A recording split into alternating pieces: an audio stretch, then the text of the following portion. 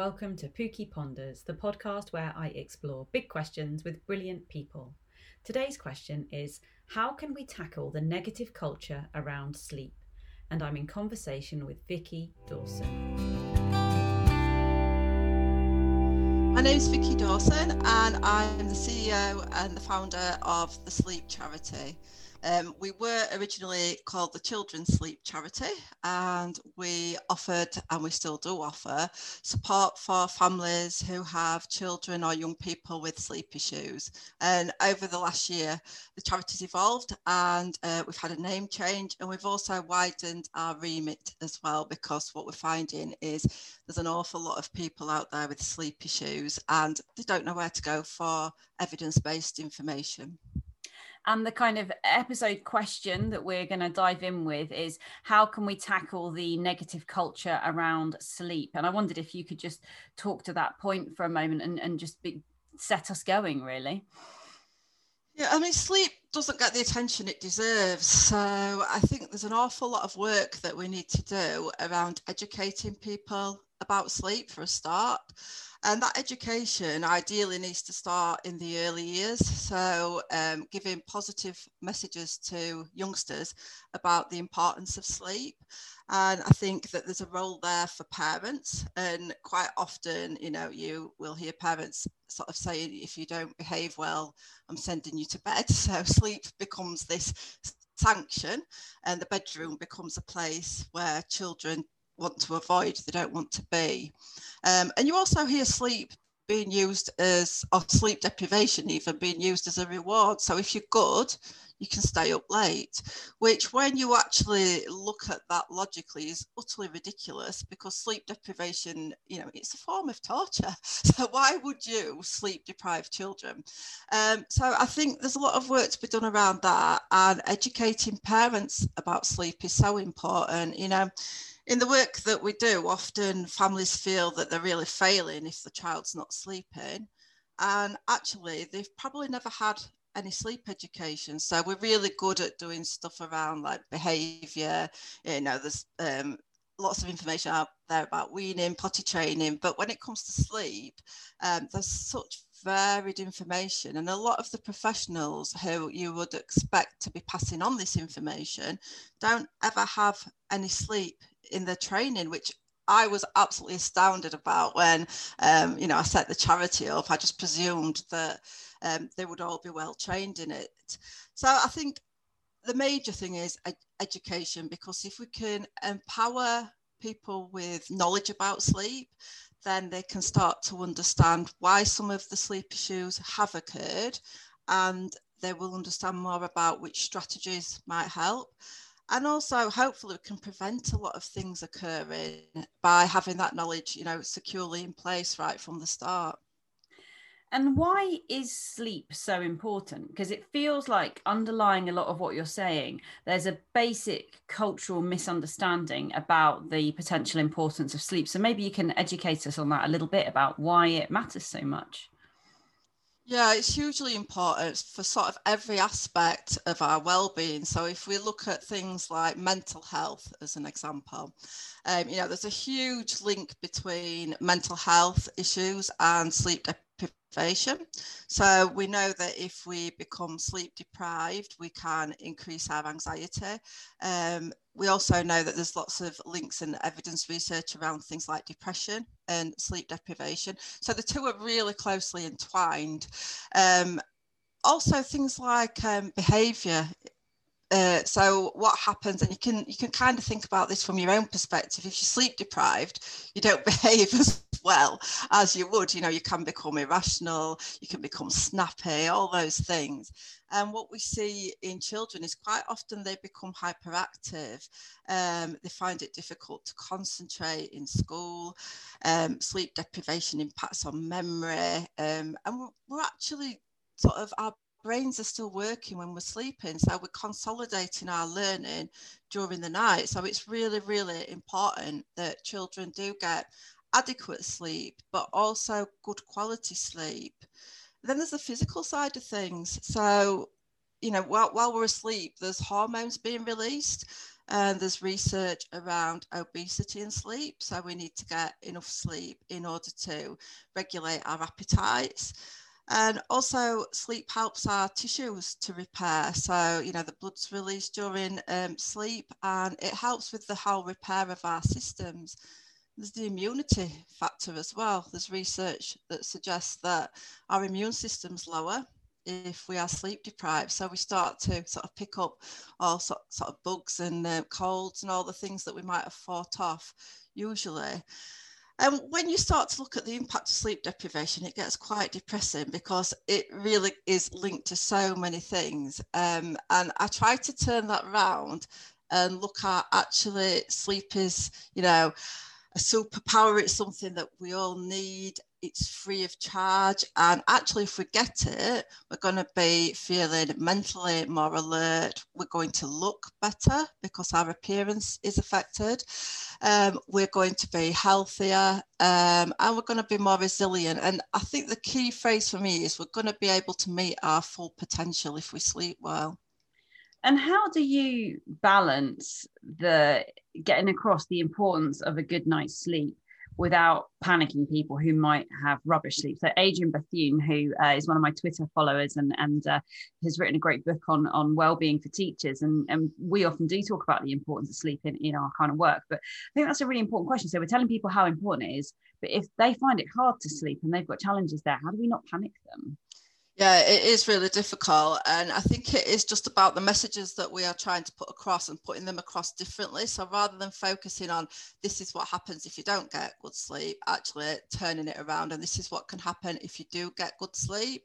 And one of the things that we've done recently is partner up with Shaun the Sheep because, he's got a massive reach. And we've been working with Shaun to push out positive sleep messages about, to try and turn that tide and to reduce some of those anxieties, because it's really unhelpful to tell somebody who is struggling with sleep that actually, all these things will happen to you if you can't go to sleep. Because the thing about sleep is you can't force it. So you cannot force yourself to go to sleep. It's impossible. So messages like that can just increase the anxiety, which will have exactly the opposite effect to the effect that we're wanting to have. Most people who have sleep issues recognize the impact it's having. They know the impact. So what we're looking at there is to try to give them some helpful strategies to deal with that. And we're also campaigning as well to raise awareness about the importance of sleep and the lack of support that's out there. So we just managed to sneak in our manifesto on the 4th of March in Westminster before the lockdown. And that was all around sort of raising awareness about how important sleep is. And we had some great speakers. So we had Mark Rowland, who's CEO of Mental Health Foundation, speaking about the importance of sleep for mental health. And, within that manifesto, it is around actually professionals need to be able to access training around sleep, and people who are having issues need to be able to access support and appropriate information, because sleep isn't regulated. So anybody can claim to be a sleep expert, and there's lots of sort of private companies, some with really appropriate backgrounds and training, but others perhaps not, and people don't know where to turn for the information. So this is a big part of the work moving forward to try to address that.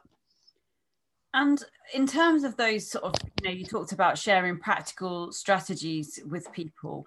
Maybe can you give us a bit of a glimpse into the kinds of things that may be helpful? Because I'm sure that some people will have tuned into the podcast actually because they are concerned about their own sleep or the sleep of a colleague or a child that they care for. So what kind of things do you advise to people? Yeah, so before we start advising, we would be doing a full assessment so that we can start to unpick where the sort of sleep issues may be coming from, because sometimes it is more than a behavioural approach can address. So it's really important that we pick up on things like potential sleep disorders that need referring in. So by that, I mean things like obstructive sleep apnea, which is sleep disordered breathing. Also, you know, we do pick up a lot of people who need referring in for mental health support. But if we're looking at the behavioural side of sleep, once we've done the assessment, we'll actually educate families, and we will explain to them about the sleep cycles, the circadian rhythm, the role of melatonin and light and dark. And then we'll start to explore strategies. And generally speaking, I mean, every single sleep program we do is completely different, because sleep is such a personal thing. We all have different sleep needs, different sleep associations, things that help us to sleep well. But we will be looking at that hour before bedtime, and we'll be looking at the timing of bedtime. So quite often, you know, we have youngsters who are going to bed and it's taking them hours to fall asleep because the circadian rhythm is sort of out of line. And in those cases, we may be suggesting a late bedtime until we can actually move bedtime forward. But what we'll be looking at in terms of the hour before bedtime is things like appropriate foods to have during the evening. So moving away from sort of sugared type snacks and caffeine, obviously, and having things like maybe cereal, you know, yogurts, those sorts of things. And we'll be exploring activities as well. So really unpopular advice, but getting rid of the screens. You know, we see a huge improvement in sleep once the screens have disappeared.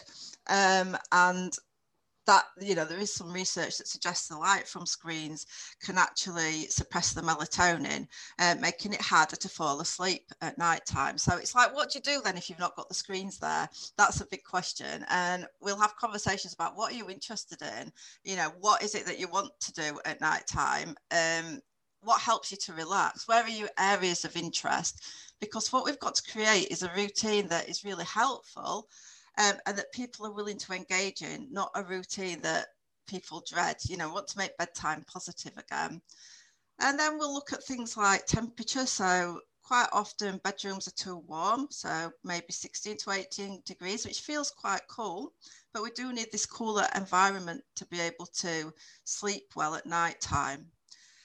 And we'll look at the bedroom environment in all kinds of ways. So, you know, blackout blinds, maybe they could help. Or, ironically, blackout blinds and a nightlight. So the real thing about sleep is we have to have consistency all the way through the night. So however we go to sleep at the start of the night, those conditions need to be maintained all the way through the night, because we cycle in and out of sleep and we come to these points of partial awakening. And if everything is the same as when we went to sleep, we'll probably just sort of turn over and carry on, and we might not even remember it. But if things are different, that's when we wake up. And we see quite a lot of differences made by parents, with all the right intentions, in children's sleep environments. So we'll be looking for those kind of things too. So, you know, a child goes to sleep with the landing light on, a parent turns it off when they go to bed. And then when a child comes to a point of partial awakening, they wake up fully because they're suddenly in this darkened environment. And evolutionarily, I guess that makes perfect sense, doesn't it? You're presumably on some quite deep level just checking that everything's safe. And if things have changed, then there's a question, isn't it? It introduces that ambiguity. Okay, that's really interesting. So keeping things really, really consistent. And in terms of, you're talking there about strategies that we can use if perhaps people are struggling, but presumably you use those similar ideas for actually establishing positive sleep patterns right from the very, very early days with little children as well. Yeah, we do. We don't work with youngsters under the age of 12 months. Babies are supposed to wake up. So it's a lot about normalizing infant sleep patterns as well, because quite often, you know, parents get really concerned that the young babies are waking, and it's like, that is actually really good, that they're rousable, you know, that is what we're wanting. They need to feed during the night, and there's so much going on in those first 12 months in terms of development. So we start at 12 months, but we do offer, you know, the information about routines, because routines are so important. And, you know, our bodies thrive on routine, our circadian rhythms thrive on routine. So having those regular wake times, having those regular bedtimes is really useful. And having the cues around sleep as well. So even as adults, or teenagers too, not using the bed to do work, so not checking emails in bed, because we want to build this really strong association between bed is for sleeping. So there's sort of little tips that you can do, but right from the very start, things like changing into nightwear at night time, that indicates that actually it's the end of the day. Dimming the lights, that's hugely important to help to produce the melatonin. So our bodies, really rely on light and darkness in order to regulate the circadian rhythm. And the darkness helps us to produce that melatonin, which helps us to feel sleepy and to nod off. And the daylight helps us to suppress it, which is really difficult when it's sort of miserable winter days. But just getting half an hour outside or sitting by the window, or some people use light boxes as well, just for half an hour to help themselves to wake up. So the use of light is, really, really important, and the timings too. So doing everything sort of at the same time, 7 days a week. 7 days a week. So we can't have a lie-in at the weekend. It will be a lovely thought, and what we say is when we're doing the actual programs with families, just go for like doing this rigidly until you get the routine really firmly in place. And you could try to do things, and move things on by maybe an hour, but what you might actually find is that you let youngsters have a late night and they still get up at the same time the next morning, and then what happens is actually they're an hour sleep deprived. You have pretty miserable weekend because they're cranky, and it's not actually worth it. Now, some children will sleep in later and it won't affect them at all, and they'll be fine. Some are just great sleepers, but for others, you have to question, is it actually worth that extra hours lying or not? And what you tend to find is you keep them up later at night time, so you've not got your evenings, and then they're still up at the same time in the morning, so you've not actually gained a great deal. So my advice would be try to keep it fairly structured. The bedtime certainly, but the get up. Yeah. And one of the things I often find myself advising people if they're looking at their own kind of sleep pattern as an adult is I often just say, do what you would do for a toddler, because I think we're quite good, aren't we, thinking about what bedtime routines might look like for younger children. And we do those things. We do think having a nice bath and make sure they've eaten their tea and that you're in your pajamas and you might read a story and you do it at the same time every night. But then as adults, often that all goes out the window when we're working until the 11th hour, and not creating that nice environment for ourselves. And I think often if we treat ourselves more like a 4-year-old. Yeah, absolutely. I mean, we just kind of don't prioritize it at all for ourselves, and we're so busy doing other things. And I read something the other day and it really made me laugh, because it said something about, we're the only species that actually deprives ourselves of sleep. Can you imagine a cat deciding, can't sleep now, I've got to go out and do stuff? Well, no, because it's ridiculous. But this is what we do. We feel tired and actually we put it off because we're so busy and we've got to do all these other things. But our body is telling us that we need this rest. And you're absolutely right. We need these bedtime routines in place as well. And again, some adults are great sleepers, but stats out there are about 40% of the population aren't, which is a huge number who are struggling with sleep. And it is about having that routine. And I think another important thing is not to overdo it. So when you ask somebody who has got either a child with a sleep issue or they've got a sleep issue, and you say, what do you do to try to get sleep? And they will say, oh, I've tried everything. And then there'll be this huge list of, I do lavender in the bath, I do pillow sprays, I do chamomile tea. And it's almost become sort of, it's built up this anxiety to the point where you get in bed and you've done that much that it's just feeding it rather than being helpful. So it's going back to basics and making sure that you have got that wind down time, that you are avoiding the screens, you're doing something relaxing, you're comfortable in your bed. It's like thinking about your mattress, your pillows. Are they actually comfortable? Are you getting too hot in there? Is your temperature regulated? All those things. And we just don't think about it in those terms, I'm afraid. But I love that, to treat yourself like a 4-year-old. That's a great one. Steph Little, who's an educational psychologist, tweeted when I said I was going to be chatting to you saying, when did sleep become unfashionable? Me personally, I love it, but going to bed early seems to be a problem for some just out of principle. Oh, wow. What an interesting question. I actually don't know. Certainly, you know, when I look back through my life, there's points where it has been unfashionable, or it's almost been like a badge of honor to not need much sleep. So, you know, I remember reading about Margaret Thatcher didn't need many hours sleep. I think President Trump has made similar claims. And yeah, and it just like, I don't know, but it certainly is there, and it certainly is hugely concerning, particularly as we've moved more through into this 24/7 culture.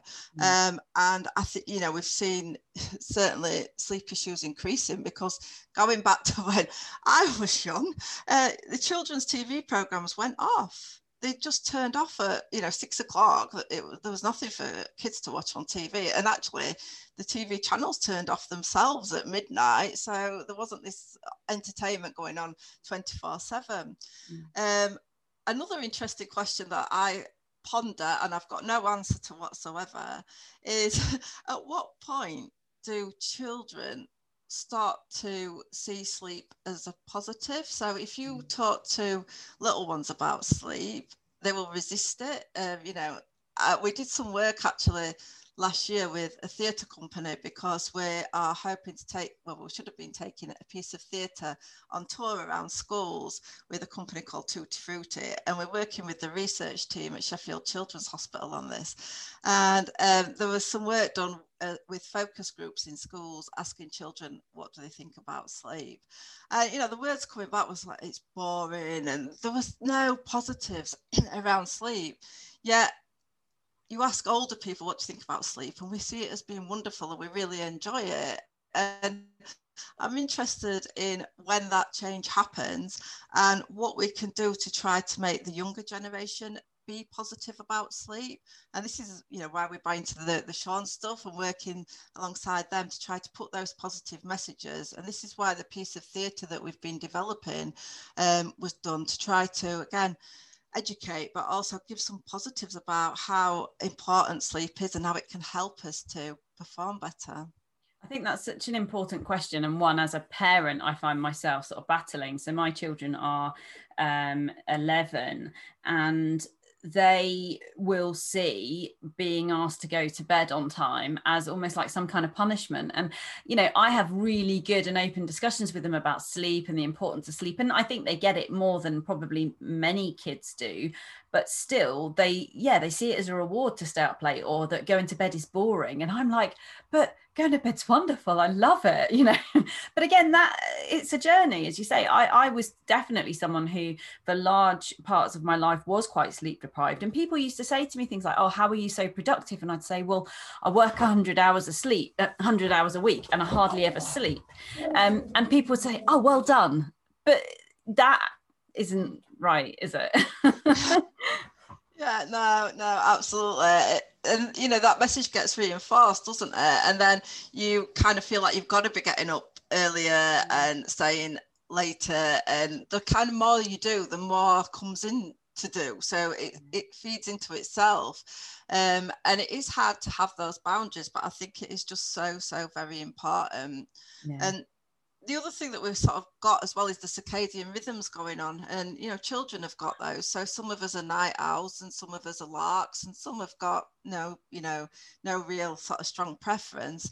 But sometimes we're working against those because of society. So, you know, I feel for teenagers, because their circadian rhythms go through this biological change, which means that actually they don't release the melatonin until much later. So you'll find they're not falling asleep until 2-3 in the morning, but school times have got earlier and earlier, and, you know, they really struggle to get up in the morning, and they kind of wake up just around about the time that they're coming home to end the day. And this is where we've just got sort of real differences in the way that our body clocks work and the way that sort of society works. And there are ways that we can make those tweaks and get young people back on track. But if they've not got the support to do that, then it's really tough, because changing sleep is, it's such hard work. It's a behaviour that we need to change, and we're resistant to making change, especially when we're tired. So what we find is that the support along the way is absolutely key to keep people going, to champion them along, to coach them along, to make these changes. And have you had any success in terms of what is effective when educating young people and trying to bring them on board with this message? I mean, does it help them to understand, the impact of their sleep on their attainment or enjoyment of life? Or does it sit well with some of the self-care messages maybe, which are a little bit more kind of popular with younger people than they might have been in previous generations? Or you talked about the theatre production you were looking to do. So I'm guessing this is an area that you're interested in developing. Yeah, it's an area hugely interested in.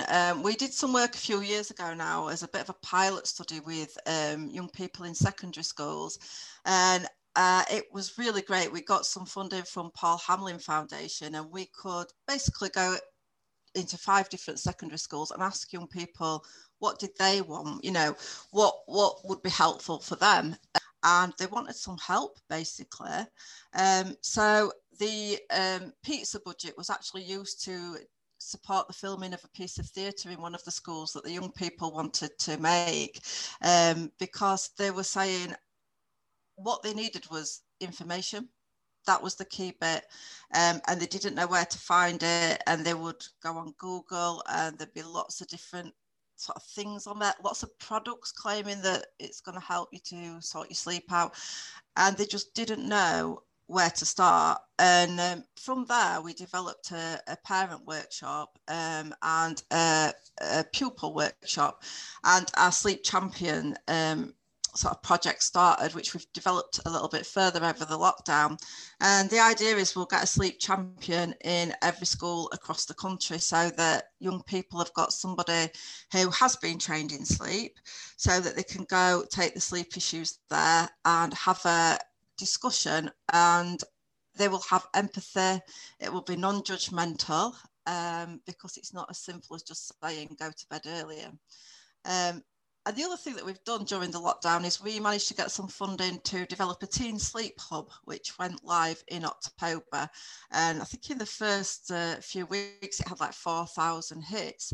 And we developed that with young people. So we had young people's advisory boards that we set up, and they helped us to develop the content, and they helped us with the language to use, the look of it. And they were saying that what they want is, again, the information, the education, so that they can go through the ebook and they can sort of find tips for themselves as well to try to develop their understanding. But the biggest message we got was that they want people to understand. They don't want to be viewed as lazy, they're struggling, and they want parents to understand, and they want staff in schools to understand that it's really difficult to change the sleep patterns. And I think there is often a lot of misunderstanding about quite how much sleep teenagers in particular need, isn't there? Because we know that little children need a lot of sleep, and that becomes perhaps, and correct me if I'm getting this wrong, but my understanding is always it becomes a bit less. But then as we kind of hit adolescence, our need for sleep increases because we've got, so much brain development and stuff going on, and that maybe we don't realize that changing need over time.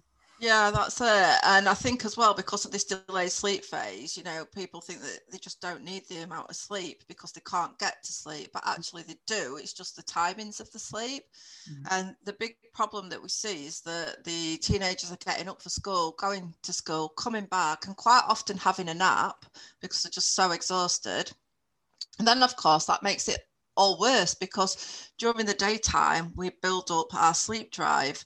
So we get up in the morning and sort of, I always think about it as a battery. Our batteries are full, and then as we go through the day they get depleted until bedtime, when your battery needs recharging again.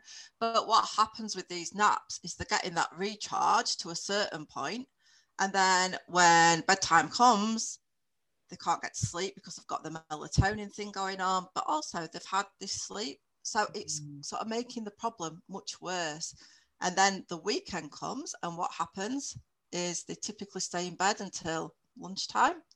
So again, the sleep drive is massively reduced for those weekends. So they're going to bed even later, and it just continues. And what we have to do with young people is work with them to gradually move the sleep routines to a more appropriate time. And, you know, largely they engage really well. They want to do the work. They are committed to it. And they're grateful that they're getting some support. So we've had real positives from working with young people. Is napping always a bad thing? See, I'm a big fan of the power nap. When you feel that, exactly as you say, your battery depleting. Sometimes I know if I'm going to teach and I'm not teaching till 4 o'clock in the afternoon and I'm feeling a bit, you know, drained, 20 minutes sleep and I'm on it. But maybe not. I don't know. What's your... No, power nap. Absolutely, I'm a big fan myself. It's about sort of the timing of it. It's about making sure that it's not too long, and you know, it can be really helpful for exactly that reason. It can just sort of get you back to that right place, and particularly if you're doing things like driving. You know, it's so important that we're not driving around sleep deprived.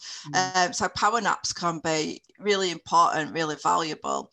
And I think sometimes naps get bad press. So, you know, parents, when you look at the early years, they will knock off naps because they presume that that's the cause of sleep issues at night time. But what we know is that naps can actually help you to sleep better as well, because if you become sort of chronically sleep deprived, that's when you sort of go into this hyperactive mode. So naps, I'm a big fan of naps. Yeah, and again, as parents, that phrase overtired, we all kind of recognize that one, don't we, where the kids become a little bit kind of climbing the walls, and it sort of doesn't make sense that you're seeing hyperactivity, but actually it's, yeah, as you say, very, very tired. One of the people who contacted me on Twitter, at Historytastic, who in this context is a mum, she said, how will my nearly 5-year-old ever sleep through the night and in her own bed? I'm guessing that's the kind of question you get all the time. Yeah, it is. And you know, it takes work. Some children just do it, which is not what that mum will want to hear right now, and others need to learn how to sleep. And I always feel that it sounds a little bit odd saying this, but some children, you need to teach them how to sleep. And people worry then that we're talking about controlled crying, leaving children distressed. I'm not talking about that at all. I liken it to potty training. You know, we put in effort into teaching our children to use the potty. We put in a lot of patience, etc. And for some children, they need that with sleep. So that sounds like the child is in the parent's bed. And, you know, if that is what the parents are happy with, that's absolutely fine. But it also sounds like they might now want her to go into her own room, which is fine too.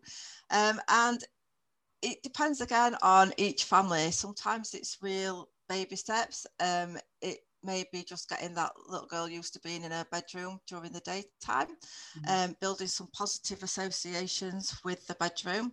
It may be having the bedtime story in there initially. It may be that one of the parents actually sleeps in there initially, and then we start to gradually retreat out of the bedroom. The thing about children having a parent with them when they sleep is, again, it comes back to the sleep associations that I talked about. So the easiest way to think about this is in terms of us sharing our beds with a bed partner. Yeah. So when we get into bed, we start to slowly sort of nod off into this stage 1 of sleep, which is really light sleep. And if a bed partner was to get up, you would sort of wake up and go, where are you going? And that's the same as the parents who sort of lie there and think, brilliant, they've gone to sleep. And they make one attempt to start to do the old commando crawl out of the room. We've all been there. And the voice goes, where are you going? And the parents are like, how did they know? They're in this really light sleep, so you've got to wait until they just drop a little bit further till you can escape. And then what happens is they go through the sleep cycle, so they'll go into the deep sleep and then they'll cycle back up to this partial awakening. And again, you know, think about a time when you've sort of been coming to this point and you've realised that your bed partner's no longer there. And you kind of wake up and you think, where are they? Have they gone to the bathroom? This is the child who parent has suddenly disappeared. So then they will fully awaken because they need the parent there to get back to sleep because they've become an association. And the difficulty that we have as parents is because we're exhausted and it's the middle of the night, we quite often just go, right, put them back in bed and go back to our room. And the child can't do that because they've not learned to fall asleep at the start of the night without the parent there. So it's difficult. Parents have got to have the capacity to do this stuff and to follow it through for at least 2 weeks. So sometimes it's about your timing and when you choose to make the changes as well. Because if you start it and then stop it, it's almost worse than never starting it because you're reinforcing the message that if you keep getting up, if you keep doing this, then yeah, you can get back in bed. So I always say to families, when is the best time for you? And what do you actually want to do? What's your goal? Because their goal may not be to have that child back in their own room. It might be a much smaller goal to begin with that feels manageable. And I think that the one of the points you made there about, as long as the family are happy with it, the child being in the family bed isn't necessarily a problem. And I think that's a really important point, actually, because certainly I remember when my children were younger, feeling there was this societal expectation around co-sleeping that they should be in their own beds. But when you think about it from the point of view of the child, I don't like going to sleep on my own. If my husband's not there, I find it really hard to sleep. So it's not surprising that a 2, 3, 4, 5-year-old child might feel a bit uncertain without an adult there. I mean, in our family, in the end, there comes a point when everyone's just too big for one bed, right? And we had the discussion with the children, and they were motivated to learn to sleep in their own beds. But it worked for us by having the conversation with them that if they were scared, if they were worried, they could come to us. And still, they're in year 6, and every now and then I'll find one of them just crawls in with us, but we all get back to sleep, and sleep is the most important thing. So we just crack on with it. But yeah, I don't know, other families I know would feel really differently about that, but there's a lot around parenting style, and we've got to be respectful about parenting style and cultural beliefs as well. So we really do try to acknowledge all of those things. But what I do find is that people are really judgmental about sleep. So quite often there's a presumption that we are going to be very anti-co-sleeping as a charity, which is ridiculous. That's not what we're about. That we're going to be very into sleep training and these distressed children. Absolutely not what we're about at all. And if you look at parenting forums, if you see a family asking for sleep help, wow, the threads often get completely out of control just with judgment about what other people are doing. And that really concerns me because actually we all do the best that we can do for our families. And we've just got to work in true partnership with families. And parents to the experts on their children. So that's where we come from, listening to the parents and what can work in your home. What do you want to work in your home?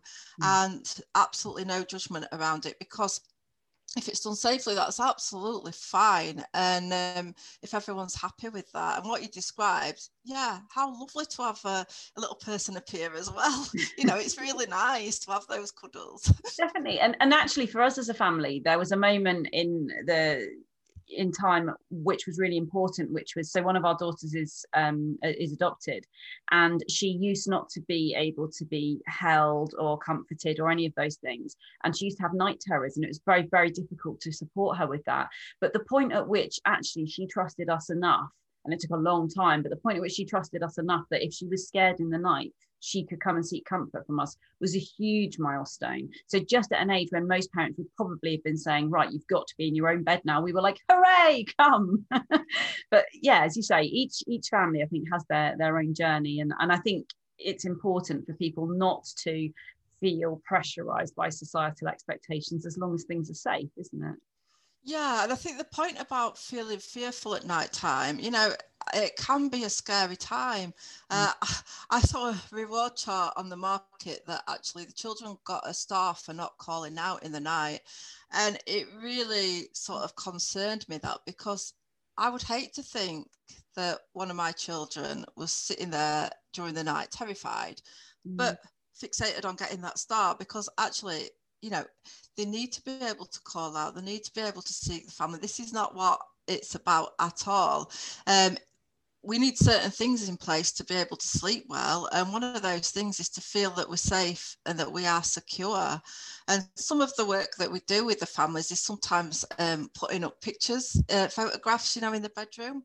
So just a reminder that, families are still around. And it's interesting that often we don't have photographs in the bedroom, but we have them in other places in the home. And that can help, some of our children just feel a little bit more secure. But it's so, so important. And, we do things as well, like sometimes a t-shirt over the pillow. So we've got that scent of a parent around as well, just to make the child aware that when they come up through the partial awakenings, they may just sort of smell the scent, and it might be enough just to get another sleep cycle out of it. But yeah, having that sort of time that they can get up and go to seek that support is really important. And again, lighting, this is where I come back to the light. Lots of our children get anxious in the dark, and everything you read virtually says blackout blinds, dark environment, which is the route that I completely went down, with my first child. And actually, some children do need some light in that room to be able to orientate themselves, particularly if they've got a hearing impairment or a visual impairment. That's really important. But also, if they've got this anxiety about nighttime, they need to just be able to see what is around, because the bedroom looks very different at nighttime too. Yeah, everything's scarier in the dark, isn't it? Whatever age you are, I think you can imagine things, and it's challenging. So what motivated you to set the charity up in the first place then? Was that to do with your own sort of journey with sleep with your family, or what was the motivation behind it? I suffered from chronic sleep issues with my child, and I was just desperate for some support, for some information. And I'd kind of never really valued sleep, and I knew that I was going to be sleep deprived when I became a mum. That's a given. So I was expecting that. And I was also working full time from fairly from the early days really with him. So I knew it was going to be really, really tough. So my background's actually in teaching, and I taught in special schools, and I worked with children with quite challenging behaviours. And when the sleep didn't start to improve, I found it really difficult to know where to access information. And when I was going to the parenting type of groups, it just felt like everyone else had got these perfect children. And I was really embarrassed to sort of speak about the difficulties I was having, because when I did say something, it almost felt like I was sort of judged or tutted at, or given some advice that was just so simplistic that I'd already tried it, and I kind of ran out of options. And I did start to seek some advice from the health visitor when he was about 2.5, and she just gave me a book on controlled crying, which I remember walking home with it thinking, I don't sleep, I work full time, and she wants me to read a book. And I read about it, and it didn't sit comfortably with me at all, but I tried it because I was like, well, a healthcare professional's told me to do this, so it must be the right thing to do, and I'm desperate. And it was just horrific. I tried it for one night and one night only, and the name controlled crying, there was nothing controlled about it. It was just hideous. And after that, I went to see the GP, and the GP told me that children don't sleep, and I needed to just get on with it. And the answer was to describe antidepressants. He said I was depressed, and I probably was actually, but I think the whole reason was that I was just utterly exhausted and not coping.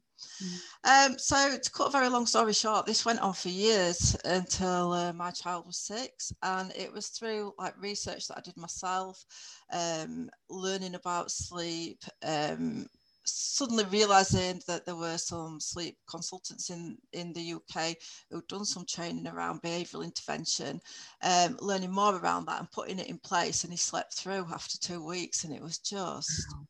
Well, I daren't go in. I was terrified. I thought something dreadful had happened to him, because after 6 years of being up and down all night, when you suddenly don't hear your child, you think, oh, what on earth? And there he was, fast asleep. And so it continued night after night, and it just transformed my life. It made me feel so much better. I looked better. I was able to pursue a career again because I'd given up my job. I was able to get remarried. All sorts of positives came from it. And I started to get emails from people who said, I know you know a bit about sleep. Can you help us? So in the daytime, I was sort of working full time teaching. And by night, I was sending all these emails out to people from all over the place. And I thought, I've got to do something more around this because I was just getting inundated. And it really troubled me that people might have my experience and feel really low and not know where to turn. So in 2012, I decided to set up the charity, not knowing a thing about setting up charities and being incredibly naive and thinking you set a charity up and people give you money and then you can help people. And it's not been like that at all. It's been really tough. But we are managing to support indirectly at the moment about 40,000 families a year by training professionals, and then they share the work across the country. So for a small charity, the reach that we've got is, pretty good. Yeah. And what's next for you? So obviously you talked a few bits as we've been discussing about the theatre production and the sleep champions, but do you have a kind of a mission? You feel like a woman with a mission. What if we chatted again in 5 years' time, what do you hope would be different? So what I'd hope is that we've got sleep champions in every school, primary and secondary, so that our children's sleep education and the sleep issues are able to be addressed, in their locality.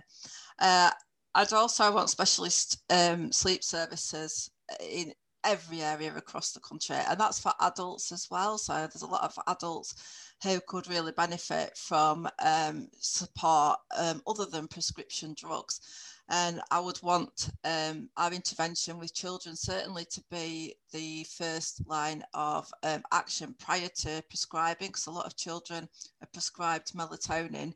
And we're doing some research at the moment around that to show that the behavioural intervention can successfully prevent that, but also wean those children off it that don't actually need it. So that's a big sort of vision for me as well. And I want sleep to be right up there on the public health agenda. I want it to sort of sit alongside things like nutrition and exercise, because we know if we can get good sleep in place, then it has this effect on all other aspects of life. Diet, you're more likely to exercise, concentration. It has just such a wide reach, and not just for individuals but for society. So things like accidents on the road, from sleep deprived drivers, those kind of things. So that's like the big vision. That's where we are heading. And I always describe it as an exciting challenge because sleep isn't very fundable, because funders often think that this is provided by the health service, and it's actually not in most cases.